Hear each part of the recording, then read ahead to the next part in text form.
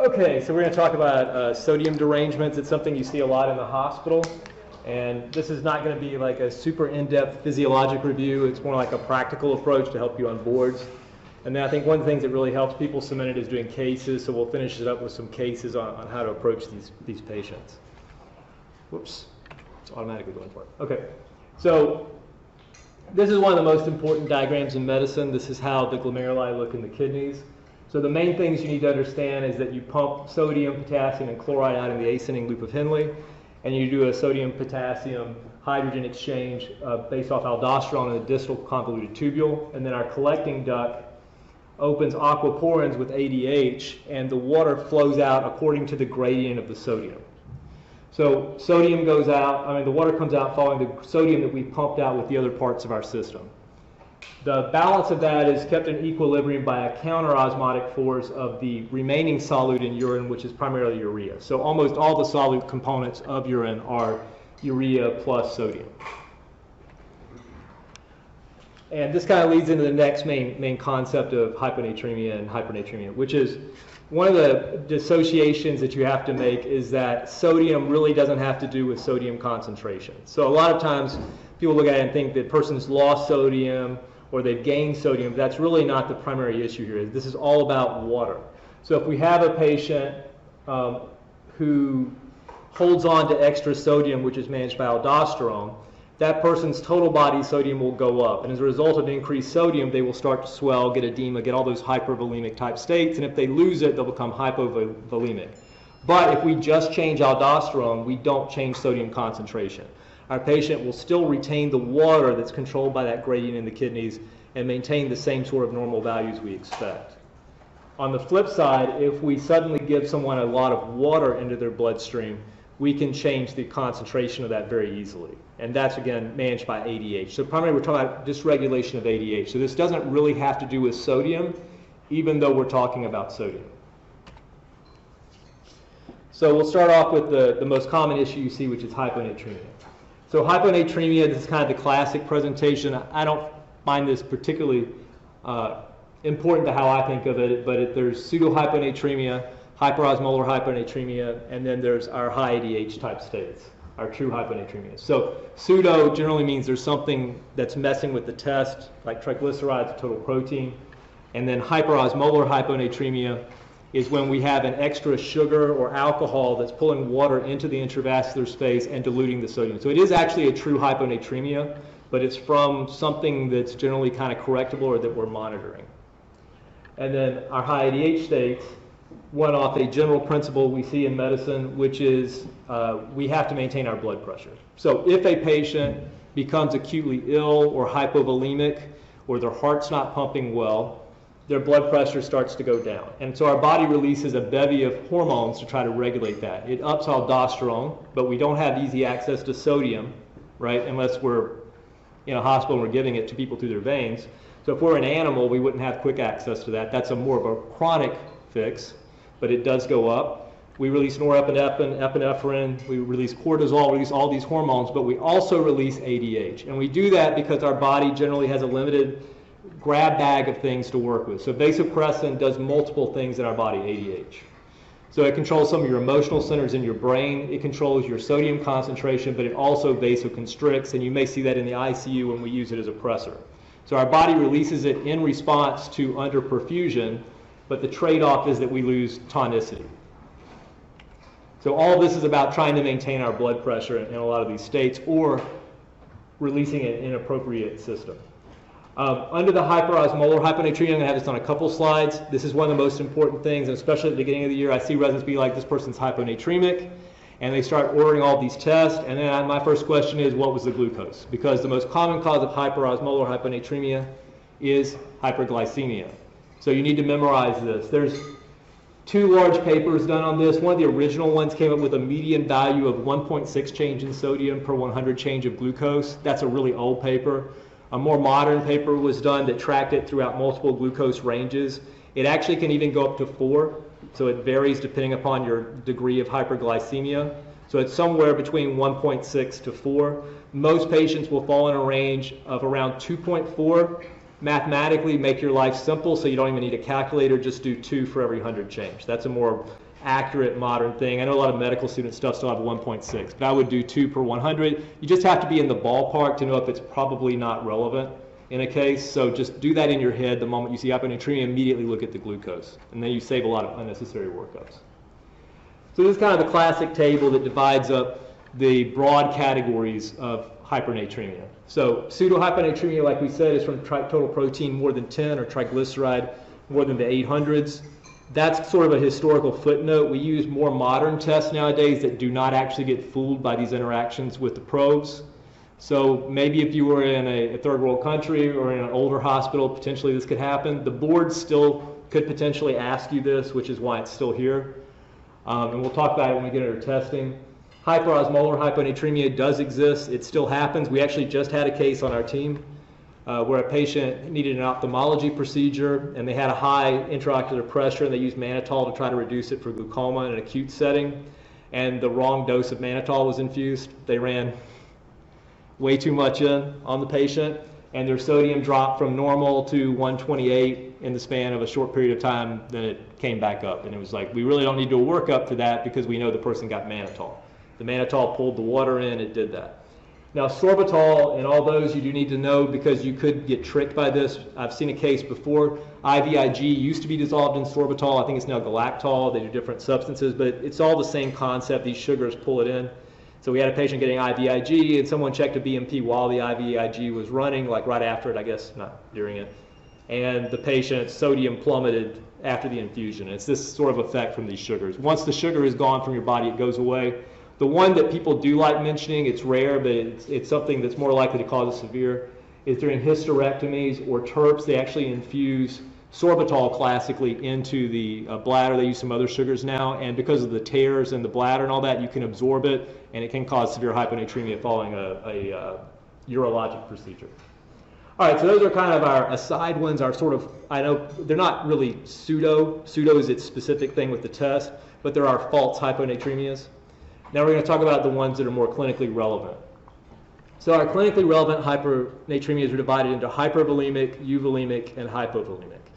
And when we talk about that, we're really talking about what is the total body sodium concentration of the patient. So in a hypervolemic state, we have high aldosterone, we're holding on to a lot of sodium and we swell. So we actually have too much sodium, but we're hyponatremic because our body is releasing a lot of ADH to try to make up for it. So if we have really bad, we're not talking about minor cases, we have really bad heart failure, like someone with a 10% EF. If we have really bad end-stage cirrhosis, where I'm about to go into hepatorenal syndrome and in bad shape, now I can start, and I have ascites, now that patient can start becoming hyponatremic from the ADH release. And actually, interestingly, in cirrhosis, high ADH levels and hyponatremia are strongly correlated with the risk of hepatorenal. So this is a sign that your blood pressure issues are becoming very severe in these patients. So it's still too much ADH. Dialysis patients can get it through misbehaving. So if my kidneys don't excrete anything and I drink way more water than what the nephrologist is telling me to, I can become hyponatremic. So that one's not really the same mechanism of the ADH, but it is under the hypervolemic states because usually they're volume overloaded as well in those scenarios. All right, so those are the kind of the big category for hypervolemic. Hypovolemic hyponatremia is also a high aldosterone state where I have too much total body sodium. I'm sorry, but in this case I have too little body sodium. So in this disease what happens is I've lost a lot of sodium from vomiting, sweating, diarrhea, something like that. And as a result of that loss of sodium, I'm underperfused and I release ADH to try to fix it. I'm also releasing aldosterone. And the reason I'm mentioning the aldosterone, it'll come into play with the testing that we're going to go over coming up. So when I get a result in these patients, I'm going to have a high DH and a low aldosterone. And again, I see residents all the time try to say lots of people have hypovolemic hyponatremia, but you really need some sort of insult to cause that, like vomiting, sweating, diarrhea. It's not just someone's not eating well.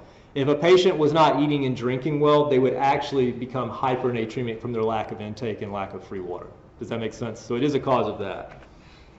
All right.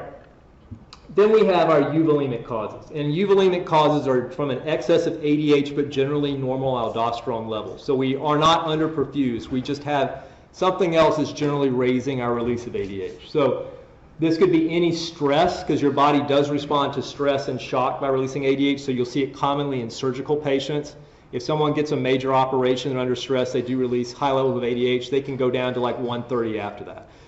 But what we're talking about here is really bad cases that cause a profound change in it. So please don't work up people who are like 131, 130. Generally, I won't bother to work people up unless they're 128 or lower, because you're going to spend a lot of time chasing around all the minor things. So pneumonia, anything can make you 130 from the stress response. So what we're talking about here, though, generally is, does the person have adrenal insufficiency, profound hypothyroidism, or do they have a tumor secreting ADH, or are they on a medication that produces too much ADH? And when we say that, we're talking about psychiatric drugs, seizure drugs. That's kind of the classic spectrum of that. The other possibility when we have euvolemic hyponatremia is we have low solute hyponatremia, which is tea and toast, severe potomania, and polydipsia. So I'm going to go through the steps on how to work it up, and we'll talk a little bit more about tea and toast under that.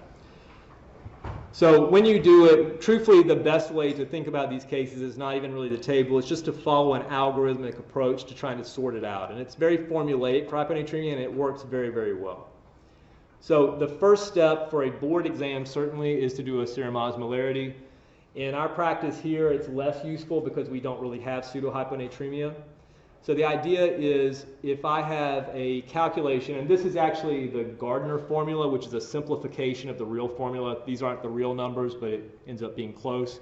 2 times sodium plus glucose divided by 18 plus BUN divided by 2.8. If you add those up, you can calculate someone's osmolarity. So a shortcut idea is, if I doubled someone's normal sodium at 140, it would be 280, correct? But my patient is hyponatremic, ideally less than 130. So there's no way, unless my BUN and glucose are completely out of whack, that I could possibly be over 280. So it should be less than 280. If it's over 280, it has to be that there's something else in there increasing osmolarity, meaning it's either their pseudohyponatremia and it's a bogus test result, or the patient has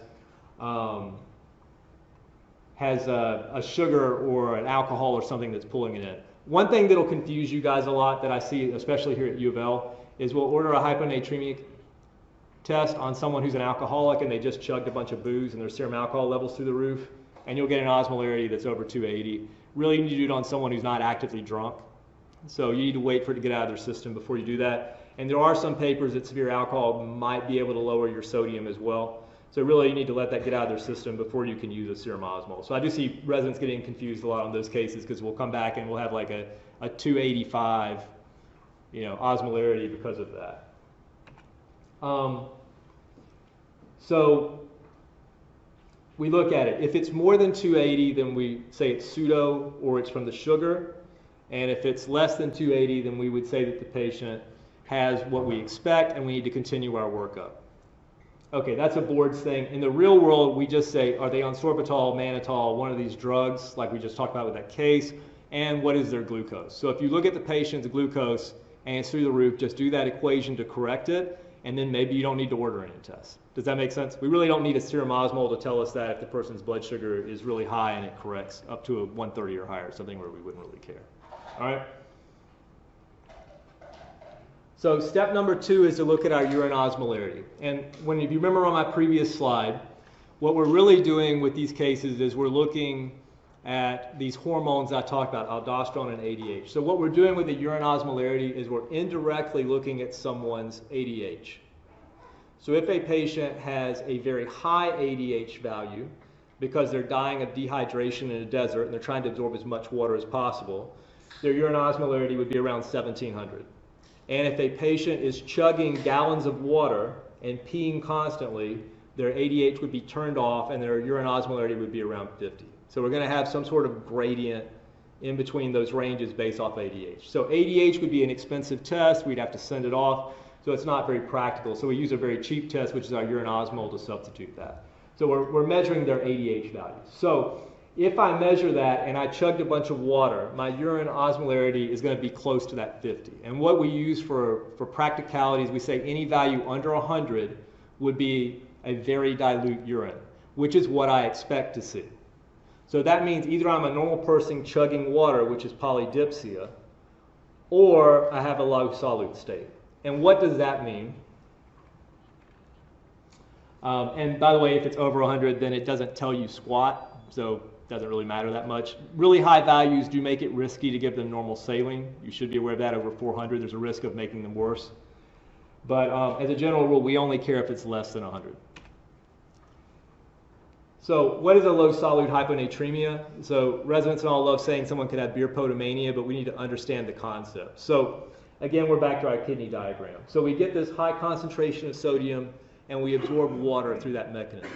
That's opposed, because it's a total osmotic gradient, by the the solute content of the urine. So solute, like we talked about, the urine is normally 600 to about 900 milliosmoles of solutes that are there in the main constituents, which are sodium, and the other major constituent of urine is urea.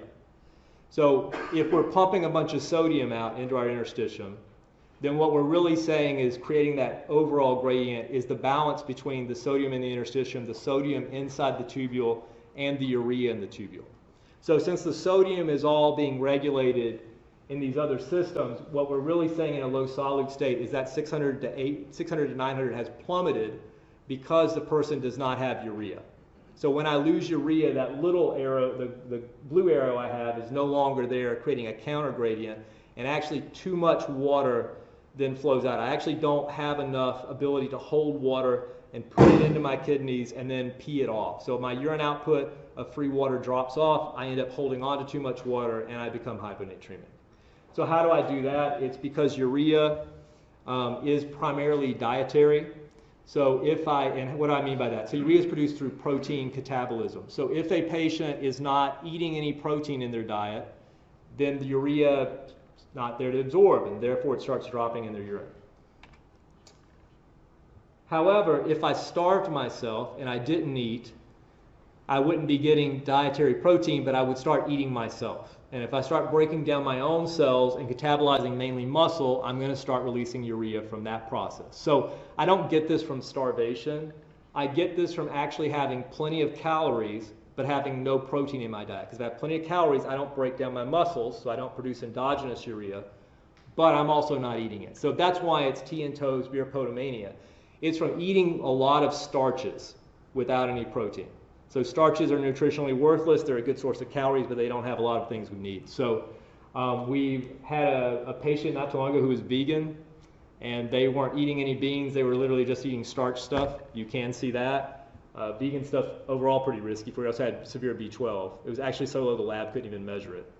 So that's one possibility. You can also have patients who are just eating drinking soda, things like that. But the classic example is people chugging beer. Beer has a lot of calories, but it has no protein. So that's what beer potomania is. So if you have a case where it's less than 100 and the person's not drinking excessively, then you would think that that may be what's going on with them, and you need to get a history of what their nutrition is and what they're doing that could be causing that.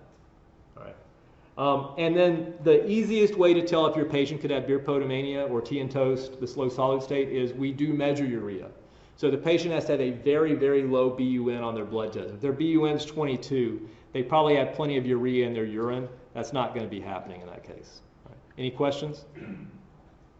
All right. All right. So then we go to our third step. And our third step is to look at urinary sodium. And urinary sodium is how we indirectly measure aldosterone. Remember our diagram? Hyper and hypovolemia have high aldosterone values. Euvolemic cases do not. So that's what we're doing with urinary sodium. We could measure serum aldosterone directly, and we do have that test, but it would be a send out. It'd take us forever to get the results. Be a little more complicated. So when we do this, what we're going to say is basically, am I absorbing all the sodium or am I excreting a ton of sodium? Because if I'm underperfused, I should have high aldosterone, I should be absorbing sodium, and therefore my urinary sodium should be less than 20. We don't do phenas, we don't do anything else for this, we just look at the urine sodium, okay? Obviously, some things can mess with that. But when we take it, we're going to look at it and see. So if it's less than 20, it's either hypervolemic or hypovolemic.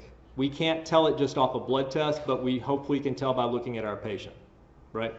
So once it's less than 20, it's got to be a high aldosterone state. So it's either heart failure, cirrhosis, or vomiting, diarrhea, sweating, or a thiazide diuretic. So we look at our patient and see what the results look like, all right? There is a problem with this. And then if it's over 30, then we can say that they don't have an issue with high aldosterone, meaning they're not underperfused, so it's a euvolemic case, Mainly we're looking for that value of less than 20. That's what you should be hyper-focused on. However, there is a problem. And this is the one thing I never see residents order. It is on boards. Both times I took it, they do give you this lab. And if you see one of these questions, you might wonder why it's there. They give you a serum uric acid. You can do urine uric acid. It's a little less popular. I'm just going to talk about serum today. So when you have a patient who has a underperfused state, they tend to absorb uric acid in the proximal tubules. And so the overall problem with this scenario is, what if I have SIDH but I have high aldosterone? What if something else is wrong with me as well? Now I can get a misleading result in that patient. So therefore, in these patients, I also look at the uric acid. So if the patient's urine sodium is less than 20, but their serum uric acid is 4 or less, then that would support that this is actually a euvolemic cause and not a true hypovolemic or hypovolemic state. Did that make sense to everyone? So please, when you order these workups, please start ordering a serum uric acid on them. I can't, numerous times through the years, it'll come back, it's less than 20, it doesn't fit the clinical scenario. We'll get a serum uric acid and it's like 3 or something like that. So just go ahead and get in the habit of it. Also help you with board exams. Like I said, last time I took it and the first time I took it, it's on there as well. So they do like throwing that wrinkle at you, so just get in the habit of doing it.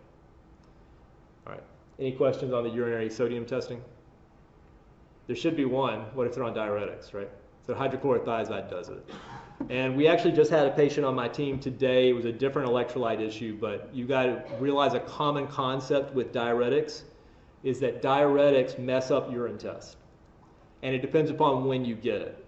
So if I had a hydrochlorothiazide and I was taking it at home and I came in 24, 48 hours later and it's no longer in my bloodstream, my urine sodium would be less than 20.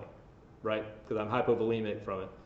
If I came into the ER and I was hyponatremic and I took it and it's still in my bloodstream, then my urine sodium would be more than 30 because it's a diuretic, it would make me excrete sodium, right? So just be aware, you can also mess up your urine sodium results. I could give an SIDH patient a bunch of Lasix or something like that and I could also mess it up. So I really need these tests, ideally not on diuretics. All right. So last general concept to talk about is now we've gone through our list, we've gotten everything out of the way, and all we have left is euvolemic. Once we know a patient is euvolemic, it's either SIDH, severe profound hypothyroidism. I've seen a few cases through the years. All the cases I had, the TSH was actually like 200. It was crazy high. Or you have adrenal insufficiency. 86 to 88% of people with adrenal insufficiency have hyponatremia. It's one of the most common findings of it. So if I have someone who has adrenal insufficiency, I need to check an 8 a.m. cortisol. So if I have a hyponatremic patient, I get in that euvolemic state, I need to check a TSH, and I need to check an 8 a.m. cortisol. I wanted to put this up so you guys know how to use cortisols. There's a lot of trickiness to it. This is what's called a receiver operator curve, and it kind of gives you the sensitivities on the y-axis, and it got cut off, but 1- specificities on the x-axis. So each of the points on this line represent a specific lab result and then what its sensitivity and specificity is.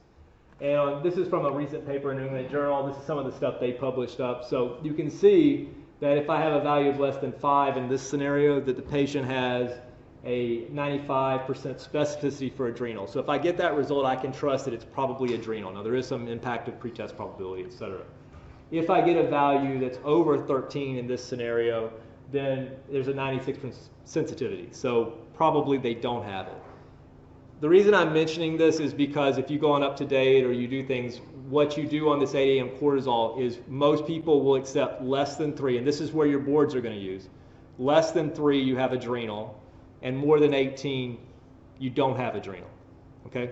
And that's because if we go to 18, that's like 99% likely to rule it out. And then if it's under 3, it almost guarantees to rule it out. There is another caveat. There's 2 different cortisol total tests, and the cortisol test can be 30% or whatever it is. It's like 14 is the equivalent of 18 on that test, so you have to know which one you have. But general rule, memorize less than 3, more than 18. Last thing, because I've seen this misused recently, if someone has hypovolemic shock on pressors, you can do a random cortisol, and if it's not over 18, that suggests adrenal. There are papers supporting that. I've seen the ICU doing it on people who are not on pressors, and then trying to say they have adrenal. Please don't do that. You have to have a really bad scenario in order for your cortisol to be reliable in that case. So don't just order it randomly other than that scenario. All right. If we do get a case where it's not adrenal or thyroid, then it's SIDH. We look through the drugs, again, seizure drugs, psych drugs. TCAs could do it, which is again psych drugs. Certain drugs of abuse, so ecstasy is the most classic one, can happen with some of our meth abusers as well. Usually that'll be pretty rapidly reversible. And then again, is there a major trauma or something else to be increasing it? Though usually those changes are mild. And finally, if there's no obvious cause, you would want to get a chest x-ray. Or if it's less than 120 on the sodium, some experts recommend doing a CT chest, abdomen, pelvis. I actually do recommend that. If someone's bad enough to have like a seizure and you've done your full workup and it's SIDH and there's no drugs or anything, you probably need to go looking for a malignancy, or you might even find an adrenal case you missed, something unexpected. So make sure you do the scans in those scenarios. All right, so does anyone know what this is a picture of? That's central pontine myelinolysis, right? So that's actually brain damage from correcting sodium too quick. So if we're going to treat people with acute hyponatremia, we generally want to shoot for a range between 6 to 10 millimoles per liter. Now the actual literature is different. This is all kind of made up. The actual literature shows that a change between 18 to 24 in 48 hours is what causes it. No one's correlated it with 24, but they set you these daily goals, so hopefully you won't go over in 2 days. But as long as you can keep it under the 2-day range, that's what the strongest literature really supports. But try to keep it on that range, and most experts recommend keeping it more on the 6 side, unless the person's having extreme seizures and neurologic dysfunction with a really, really low value. All right, so what do we do to treat it? And I see this misdone all the time, especially by the ER. If someone has hypovolemic hyponatremia, you can give them normal saline because they're volume depleted. That's why they're releasing ADH. If I give them normal saline, I fix their total body sodium deficit, and once it becomes normal, they stop releasing the ADH, right?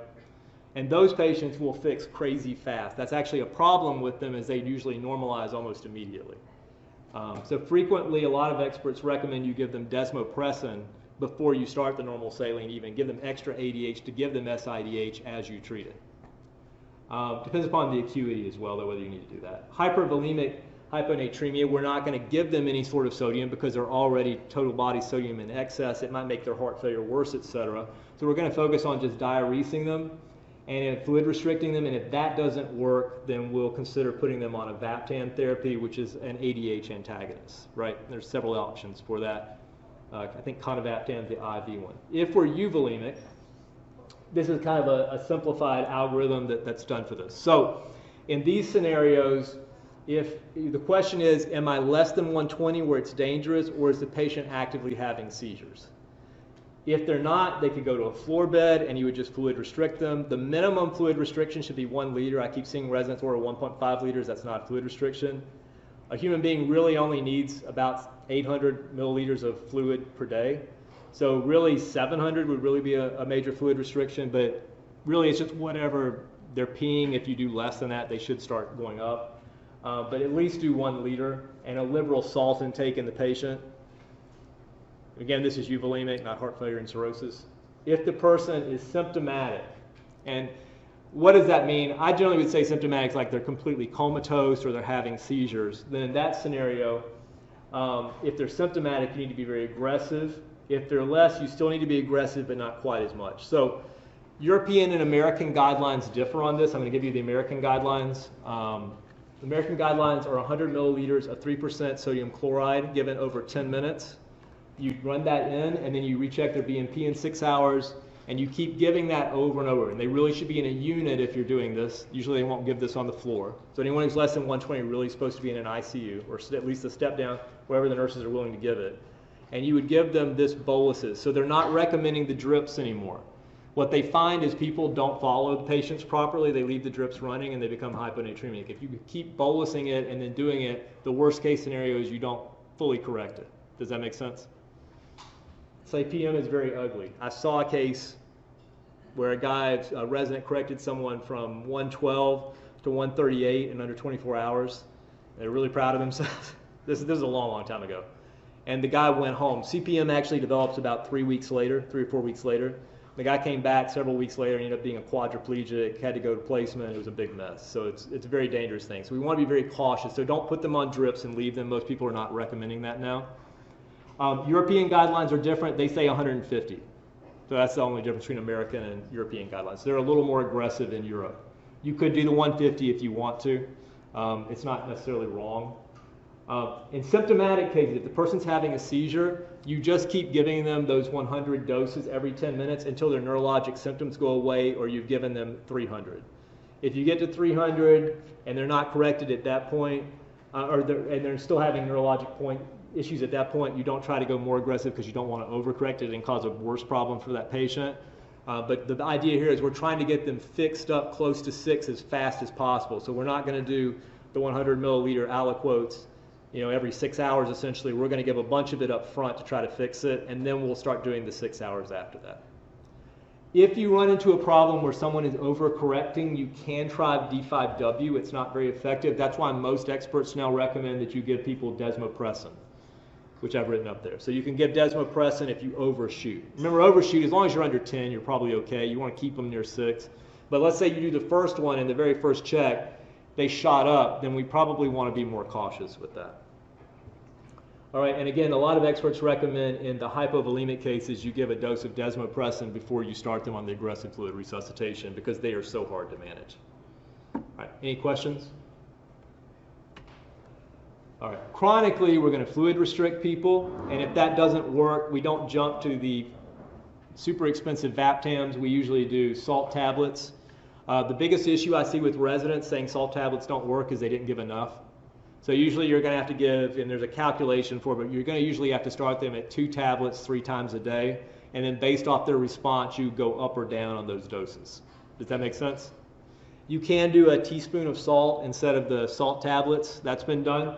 And interestingly, there was a paper where they had no ICU beds and no one would give 3% on the floor, so they gave people salt tablets and fixed an acute case.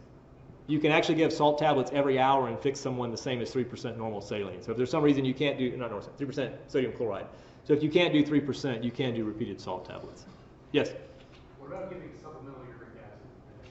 Are you talking about urea? Yeah.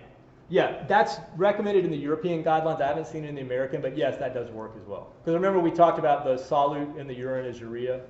So the idea is, and really this is the idea for all of these, I should have mentioned this actually, is when we're giving someone 3%, we're not actually fixing it by giving them sodium, because remember, sodium has nothing to do with this issue. What we really do is we give you so much salt, your kidneys start dumping it in your urine, and when your kidneys dump it, it pulls all that water out. So that's what we're doing with 3%. We're not actually giving the sodium to fix the concentration. We're giving it so your kidneys start pulling out a bunch of water with the sodium, because water always follows sodium. You can do the same thing by giving someone really high doses of urea. So urea is the second most common constituent of your urine. If I give you a whole bunch of urea, now that gradient is favoring it going in. It opposes the movement out into the interstitium, and so therefore you do pull off more free water.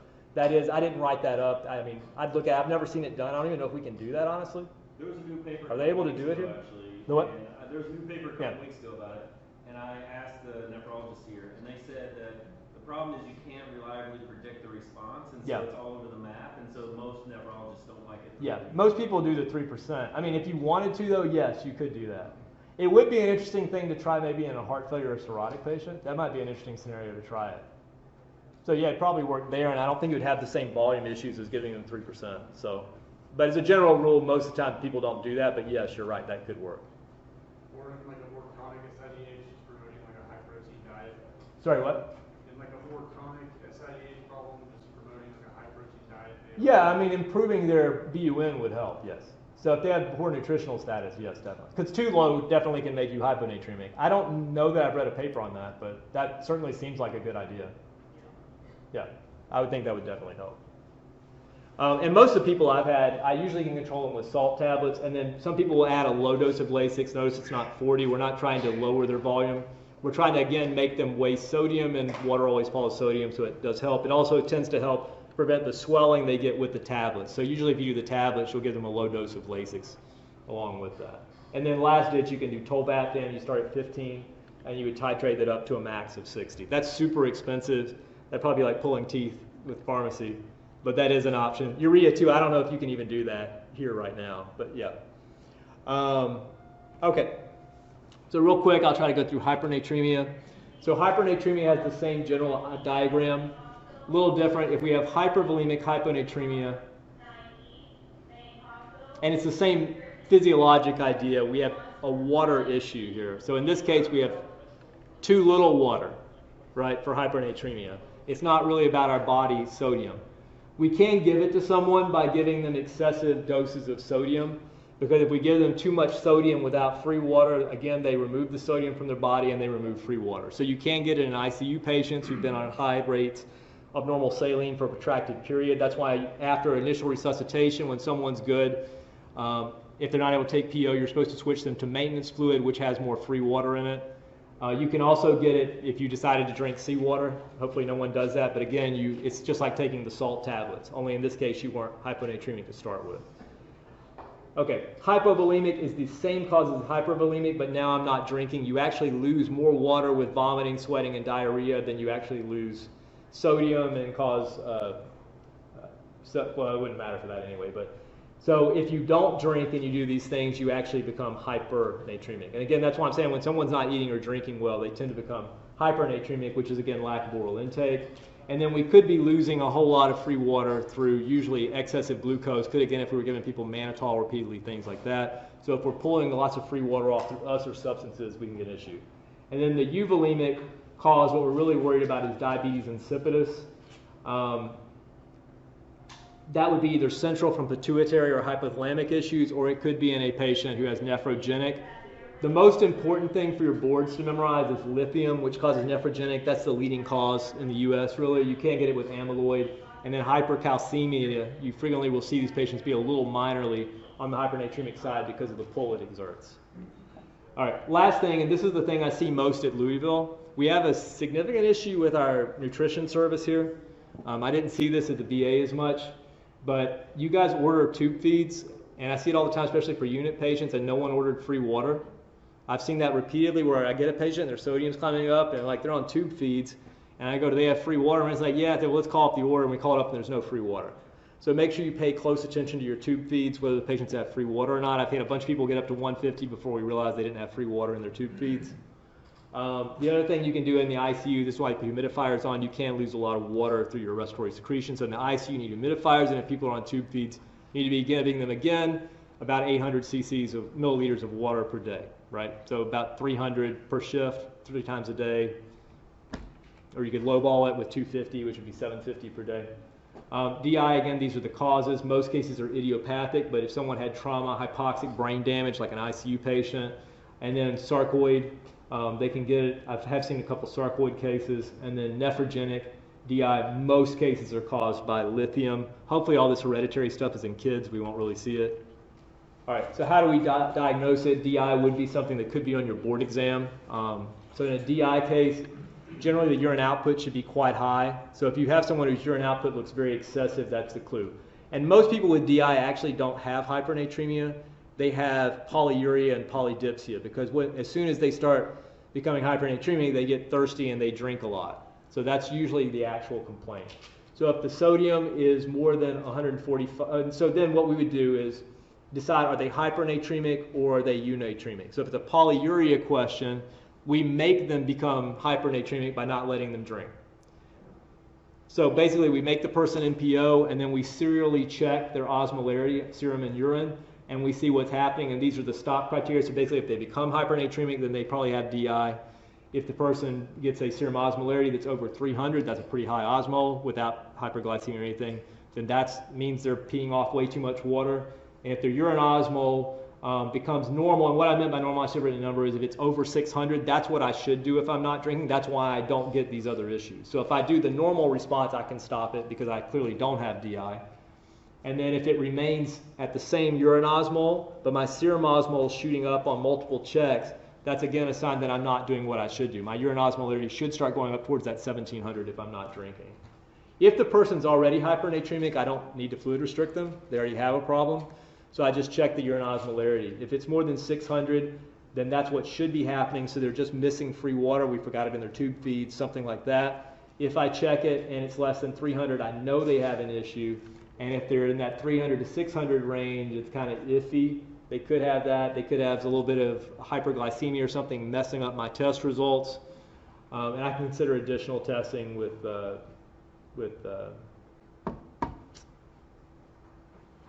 sodium challenge.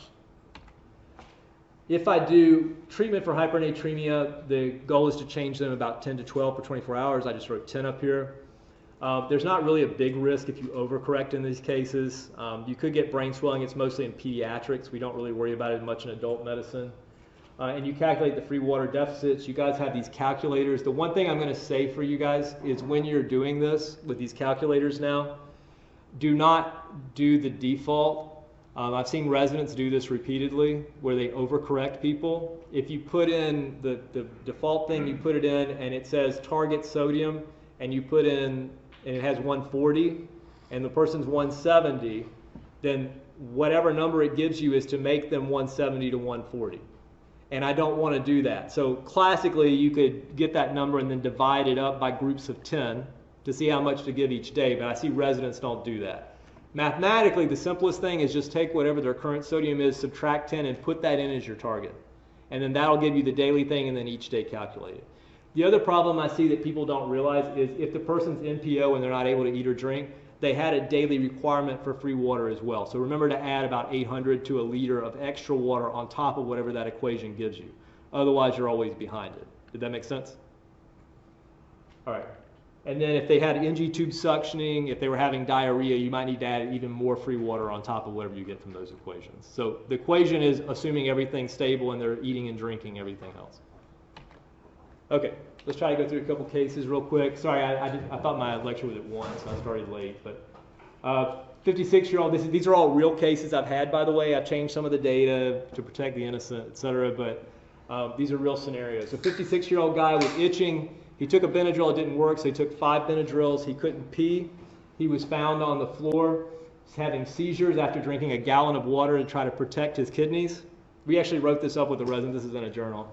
And then the patient had a sodium of 115. He's on no seizure, psych drugs, or hydrochlorothiazide. Clinical exam, he appeared to be euvolemic. So test number 1 for hyponatremia is always the serum osmol. It was low, so that's what we expect it to be, nothing funky there. So what was the urine osmol? It was 56. So 56 means this patient had what? So it's a low urine sodium, which means, it's a low urine osmol, which means this patient's ADH was low. So this has to be either low solute or polydipsia, right? For just from the case scenario looking at it, which one makes the most sense for this patient? Yeah. But we can look at his BUN, and his BUN was 18. All right, so this patient had polydipsia. He chugged a bunch of water, and so this is a euvolemic hyponatremia from polydipsia. This patient got a Foley catheter. He had 1.5 liters of urine in his bladder at the time they placed it, and his sodium corrected immediately.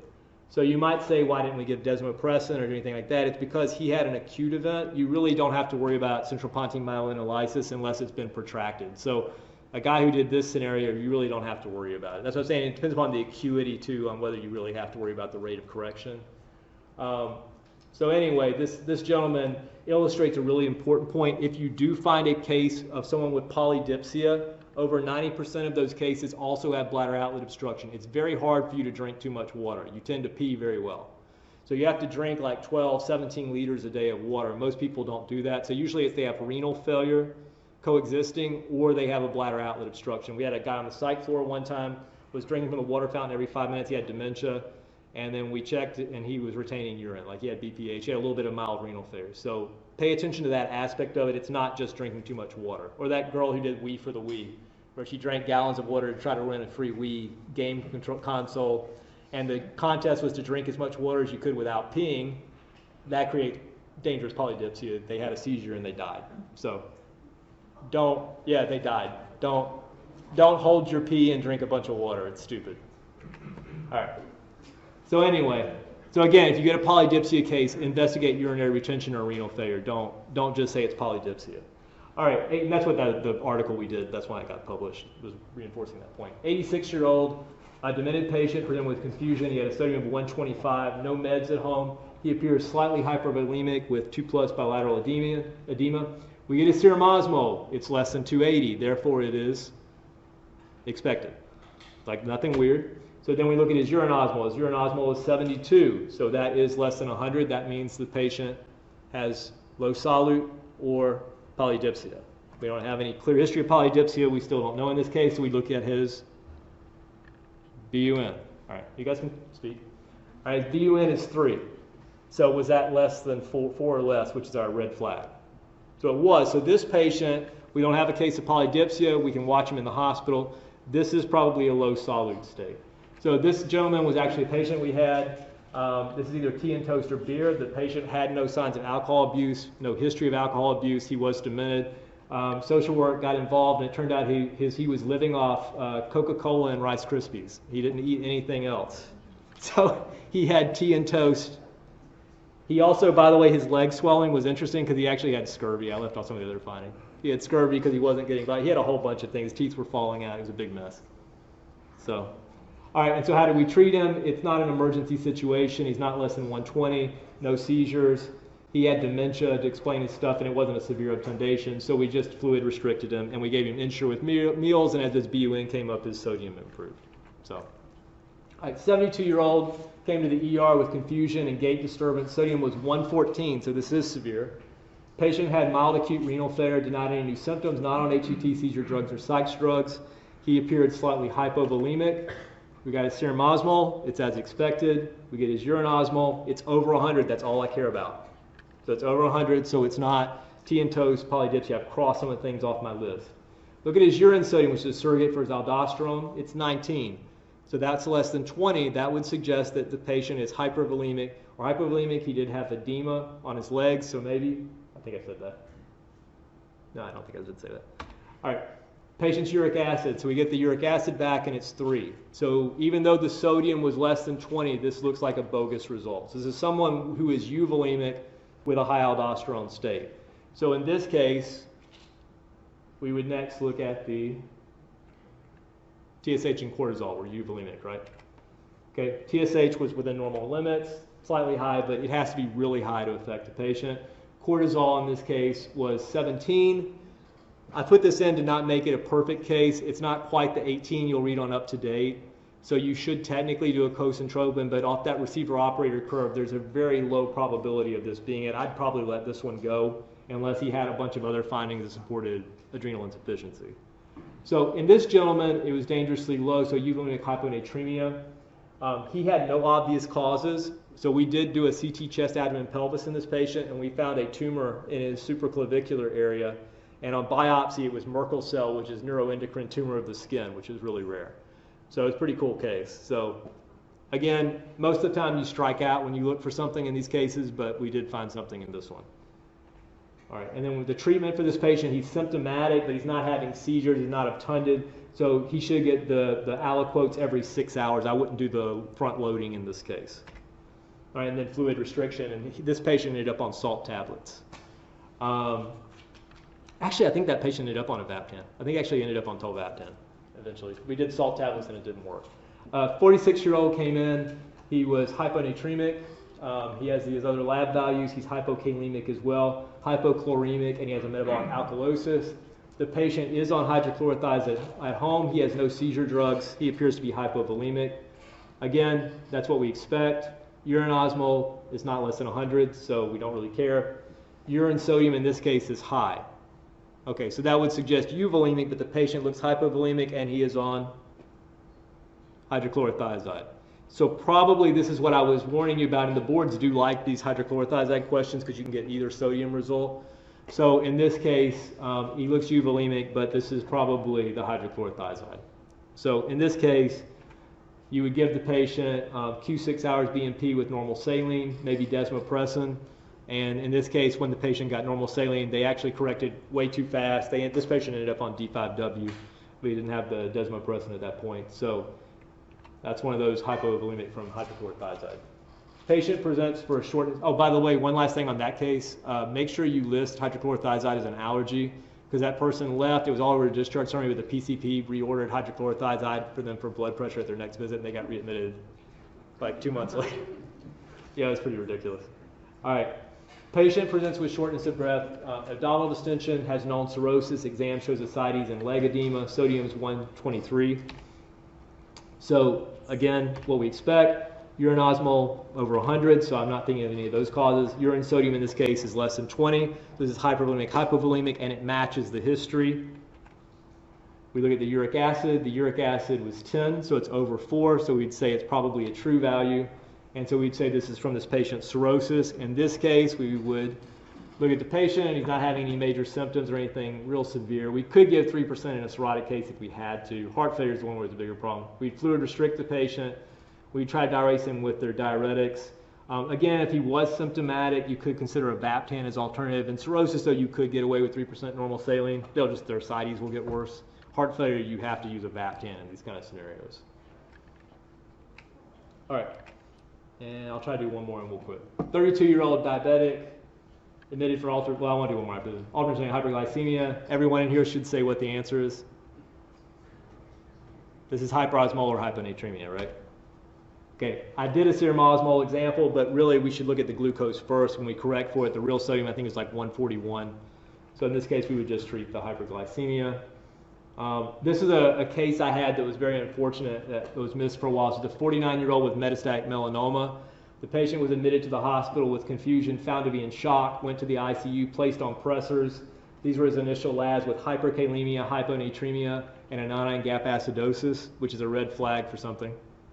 And then the patient was having great difficulty with their shock. Before I saw him, the patient's urine osmol, serum osmol looked like that, not impressive. Urine osmol didn't tell us anything.